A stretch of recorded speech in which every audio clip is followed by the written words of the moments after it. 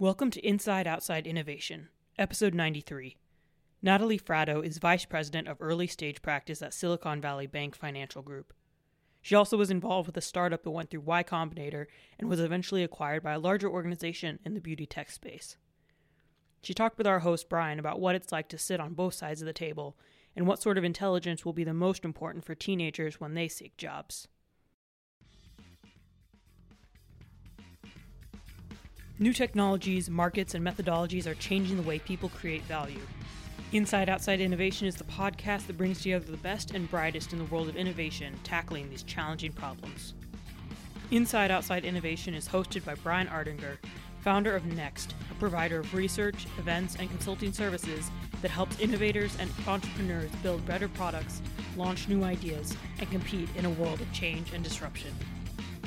For more information on our team, visit next.co, that's nxxt.co, and for more information on the upcoming I/O Innovation Summit, May 29th through 31st here in Lincoln, Nebraska, visit theiosummit.com.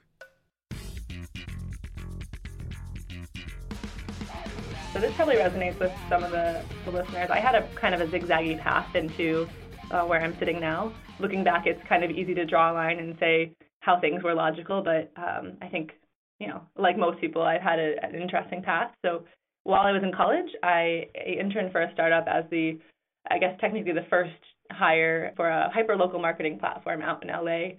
And that startup was only around for 9 months before they got acquired. So I had a really early taste of what it feels like to be on that side of the table, a very atypical situation, and kind of caught the startup bug from that experience.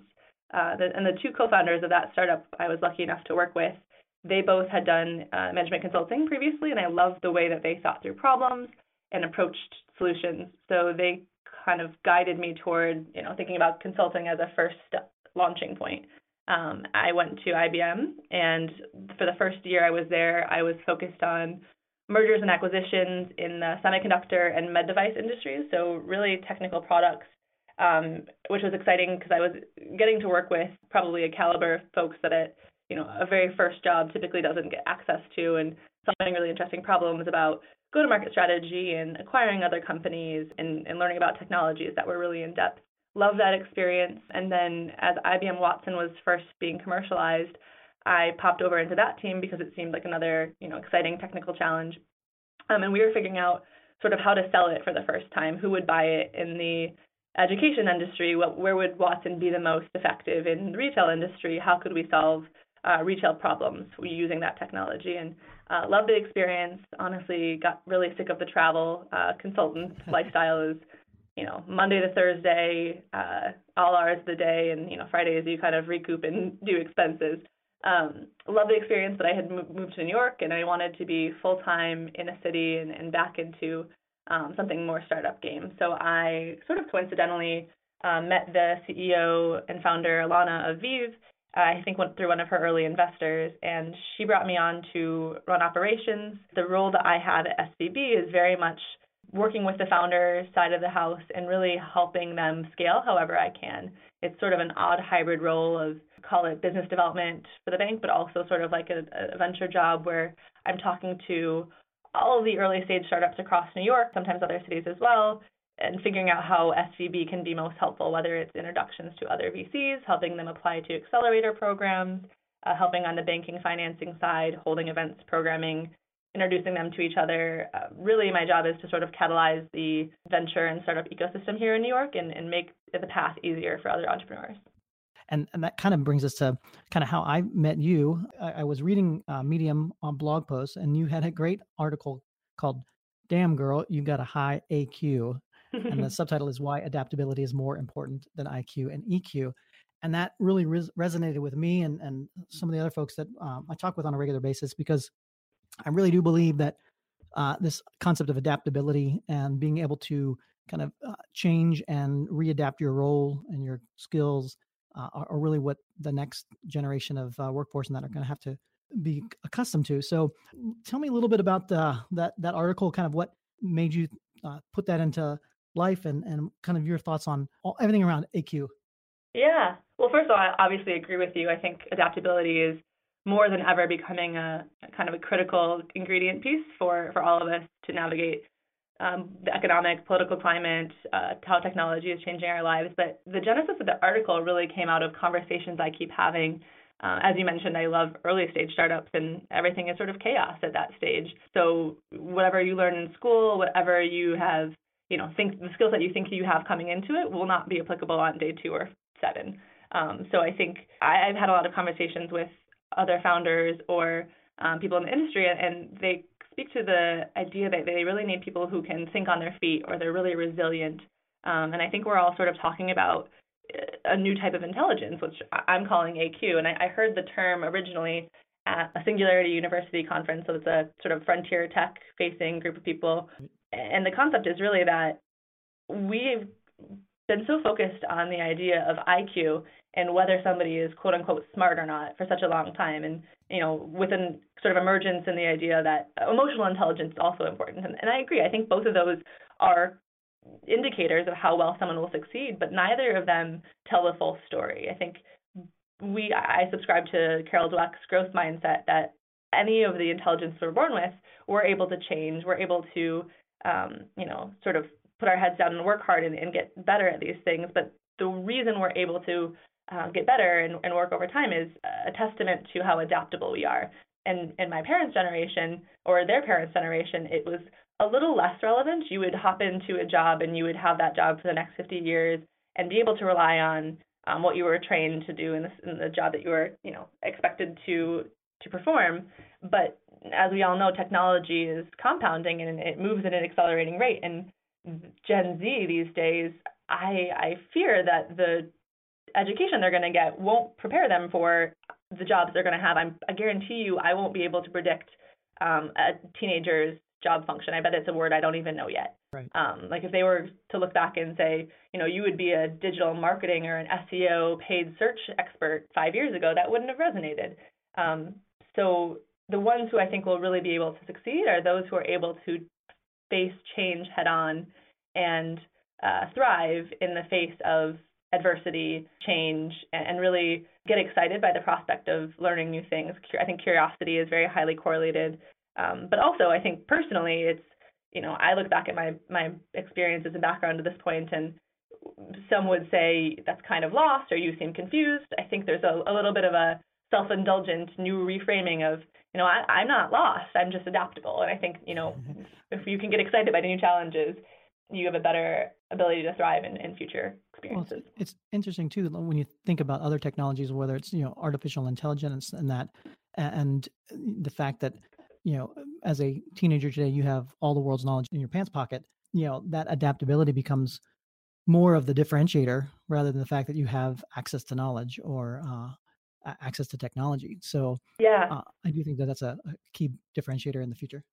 I agree. I think sort of this rote memorization focus. So a lot of job titles, and not to diminish the experiences of doctors, for instance, but so much of their skill set is based off of spending a lot of time focused, heads down, retaining information. And at the end of the day, I'm never going to be as good as a computer at retaining information and adding new information. And if somebody has access to a smartphone and can look up new research things that didn't exist 2 years ago, they're going to have an advantage in competitive knowledge-based roles.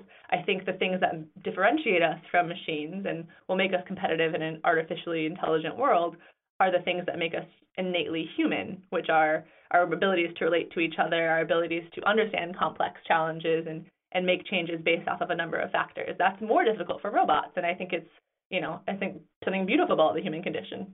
Right. So you've been working with a lot of early stage startups on that. Are there particular kind of characteristics or things that you've started to track or plan around as far as looking for this AQ capability within founders?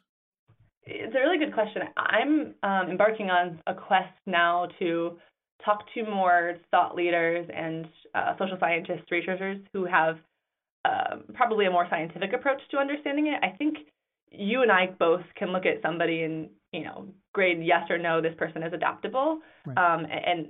What I'm trying to do is figure out how to test that gut check.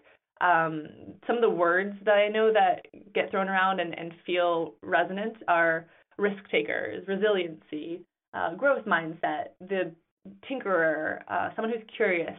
I think this disruptor mindset someone who's flexible and open-minded, they're transparent. Like there's a lot of words that sort of get to it, but what I'm trying to do next is how to quantify it and how to test it. And then, if I know I score a 70 out of 100 on adaptability, what are the tangible steps I can take next to improve it? Oh, absolutely. And then it also goes down to the fact of, help. Is it something that you can actually train or is it something that's more innate in particular people or is it, sliding scale? How does that all work? And, my bias is we can train it. I just don't know how yet. So this is a good time to actually announce that you are coming out to the Inside Outside Innovation Summit, May 29th through 31st. And we are very excited to have you out here to talk a little bit more about some of the things that you're learning and EQ as kind of a topic. So I don't know if you've been out to the Midwest or seen some of the stuff going on here, but tell me a little bit about what you're looking forward to and what you might share at the summit. Yeah, I'm thrilled to join. Thank you so much for asking me to. I'm from the Midwest. I was born and raised in Grand Rapids, Michigan. So though I live in New York now and spend a lot of time on the coast cities, I've always been a firm believer that the next best technologies aren't going to come out of the saturated tech hubs. I think very much subscribe to the fact that there are brilliant people everywhere and that sort of this adaptability is evenly distributed, whereas opportunities are definitely not. So as much as I'm able to help and we at Silicon Valley Bank or other colleagues of ours are able to help spur growth in these other areas, I think we're doing everyone a service, including our own pockets and our own futures. I think there's beautiful things coming out of the Midwest. I think there's a lot of closeness to problems to solve. I'm excited by a lot of the ag tech across the Midwest and really looking forward to having a close proximity to some of the innovators and thinkers there. So switching topics a little bit, we've spent a lot of time talking about kind of the startup side of things. You've also had an opportunity being with IBM and being in a bigger company now as far as like a bank, that traditional kind of corporate environment. When it comes to adaptability and some of the topics we've talked about, how do you see either similarities or differences between those two types of cultures, and where do you see the two being able to work and collaborate together? Good question. So I like to think of IBM as sort of a perfect use case in adaptability. I feel like they're really undervalued lately. You look at IBM and you think kind of an old school brand, someone who's been around for a really long time. But I think what we discount is that is really impressive. IBM has been a household name since inception. I mean, I believe they started in 1911 and they were selling tabulating machines, sort of handheld calculation devices. And the ability to ride the S&P 500 for as long as they have, even though the products and services have changed tremendously, is a testament to how, what I call their organizational AQ. And adaptability at scale. I mean, adaptability at scale. And I'm not, I'm excited to dive more into the topic and figure out what characteristics as an organization, how you infuse it across your entire, I think IBM has 400,000 employees, maybe more these days. But I can tell you that I saw it firsthand. So when I was, working in consulting, there was a partner I really enjoyed working with, and he was an artificial intelligence and machine learning expert. I recently looked at his LinkedIn, and he now is focused on blockchain and cryptocurrencies. Right. Seems like an odd leap. Perhaps, a quick blush, you say, well, how is he an expert in that? But what IBM does a really good job of is selling the brand of innovation and change. And if you're able to make that part of your core DNA, you empower your employees to always focus on the areas of growth and where the money is going. If next year we decide that blockchain is not the technology, but it's really AR, VR, I fully expect that IBM will be one of the leaders in AR, VR technology being brought to market. And I think, organizations who do that are the ones who are able to ride change, not being tied to your specific product set. Yeah, I like that as well.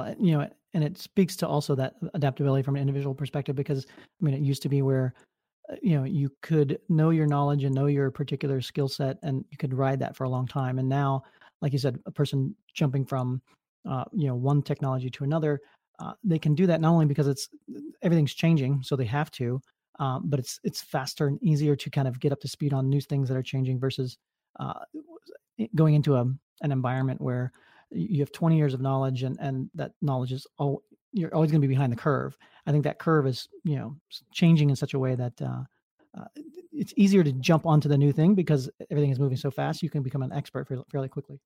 Yeah, absolutely. We have access to become, smarter, faster.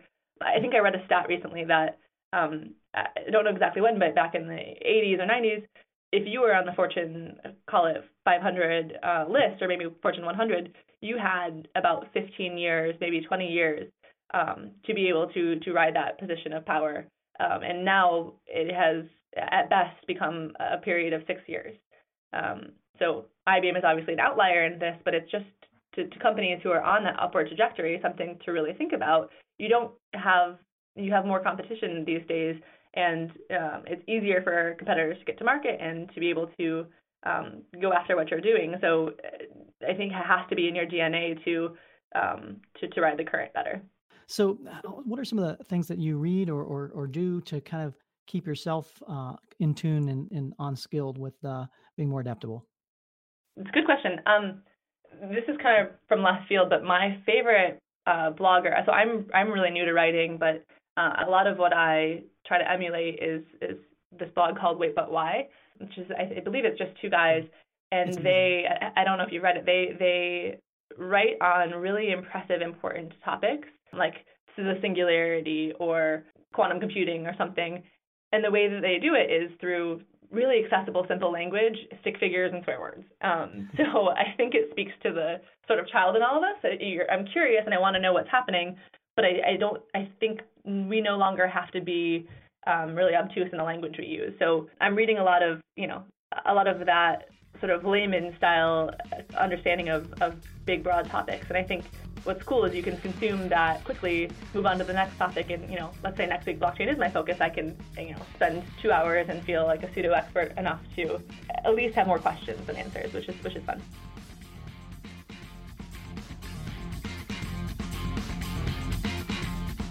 That wraps up another episode of Inside Outside Innovation. Thanks for listening. To hear Natalie speak again, get your tickets today to come to the I/O Innovation Summit, May 29th through the 31st, where she'll be speaking. Go to the I/O Summit for all your questions and give us a shout at the I/O Podcast on Twitter while you're at it. Until next time, go out and innovate.